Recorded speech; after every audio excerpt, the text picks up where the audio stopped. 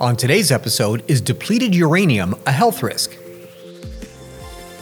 Today's episode is brought to you by Engineering.com, a globally trusted source for engineering content.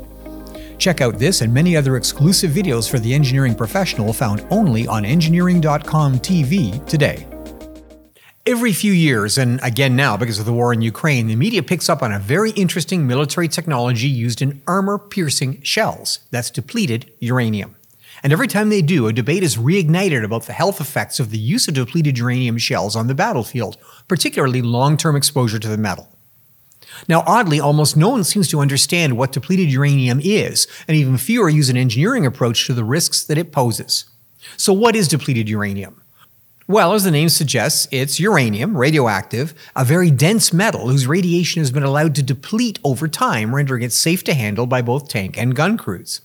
Now, APFSDS, or Armor-Piercing Fin-Stabilized Discarding Sabot Anti-Tank Rounds, and boy does the Pentagon ever love those acronyms, well, they're essentially very high-velocity, depleted uranium darts, whose very high kinetic energy and high density bores through heavy armor and sprays a lethal quantity of white-hot shrapnel onto the crews inside.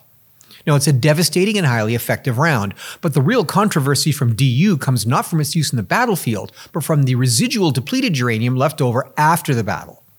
Now, ionizing radiation sources have an interesting property. They never really become fully inert, although over time the radiation emitted becomes insignificant compared to natural background radiation.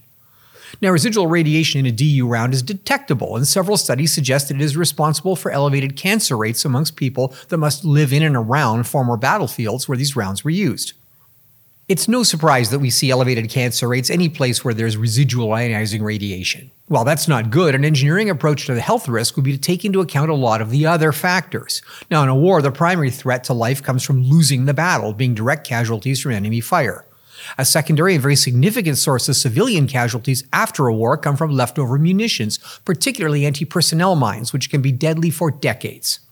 A tertiary source of harm is the environmental combination of chemicals and heavy metals strewn around every battlefield. Air and water pollution must be considered as well, from explosive residues and propellants. Now, somewhere down around risk number 5, say, lies depleted uranium. Now, taken in isolation, there's definitely a statistical correlation between DU in an environment and an increased risk of cancer. But if you take a step back and look at the overall mathematics, the risk to human life in a war comes primarily from being shot or blown up in battle, being killed by leftover munitions post-war, and by contamination of land, water, and air from the multitude of chemicals used in warfare. And lastly, from the small amount of leftover radiation from one specific kind of anti-tank shell. So why all the fuss? Well, because uranium implies fissionable material, the stuff of atomic bombs. Now, DU anti-tank shells have nothing whatsoever to do with nuclear weapons, but that distinction is lost on the majority of people who are not as technically well-versed as we are. Now, sometimes we poison and irradiate people intentionally.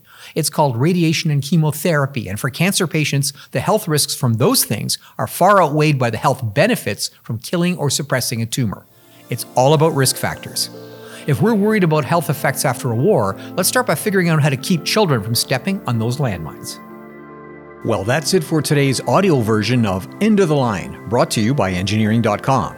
If you like this podcast, subscribe to Engineering.com to get personalized story recommendations, follow topics you care about, and participate with the global engineering community. You can also watch this podcast as a video along with our other exclusive series only on Engineering.com TV.